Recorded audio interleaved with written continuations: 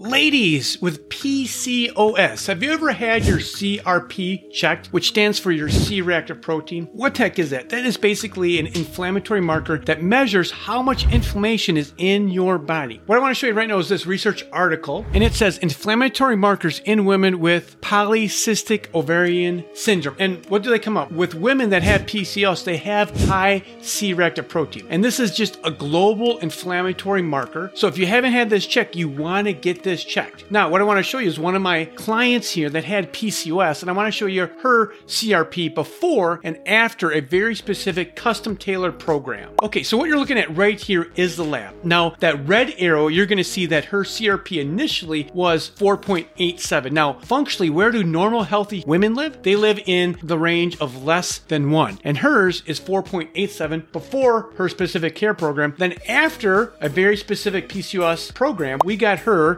CPR down to 1.09. If you're out there suffering with PCOS and have gotten no solution in the conventional system, contact me because you need some guidance. If you've enjoyed this content, please like, comment, and share this video with a loved one.